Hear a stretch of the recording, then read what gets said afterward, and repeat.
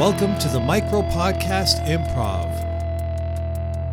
This is Alexander Lauren, and every episode I am joined by a fellow podcaster to bring you some fun. I pick a topic from a box, and we both create a Micro Podcast Improv. It's a blast, and I hope it makes you laugh. Enjoy this Micro Podcast.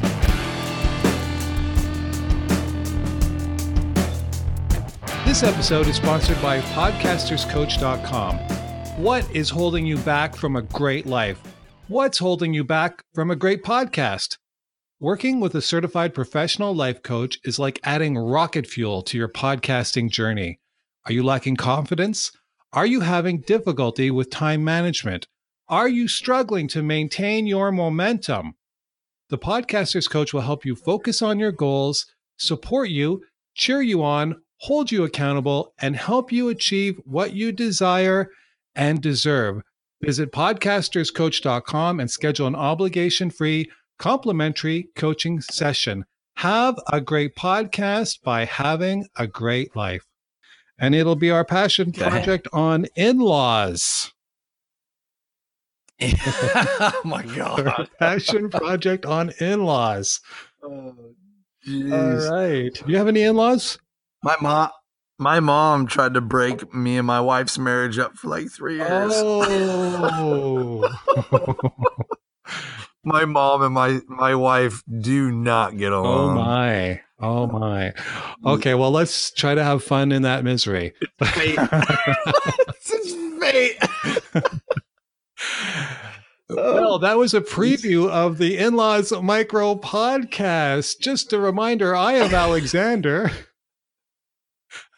And I got Sean on the other line with me. Awesome. So, in-laws, I really adore my in-laws. I adore them so much. Tell me how in-laws have affected your life in a positive way, Sean. They have not at all. So this podcast is a real therapy session for us where we can turn it around and show our passion for in-laws. What do you say? Let's do it. Let's learn some things.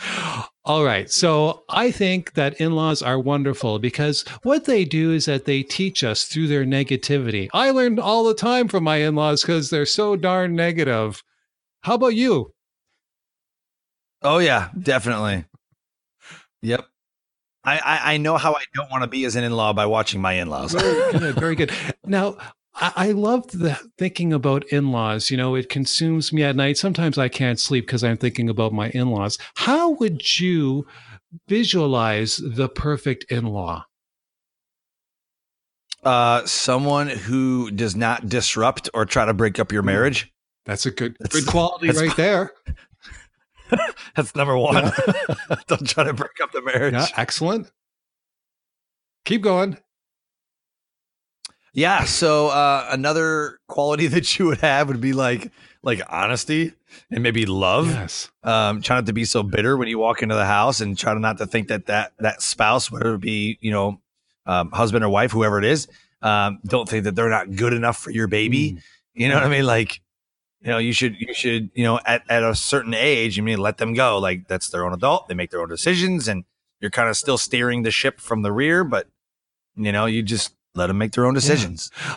And another excellent quality about in-laws is distance. Like if an in-law could live like 5,000 miles away, that is an excellent quality to an in-law relationship. Perhaps living on a different continent.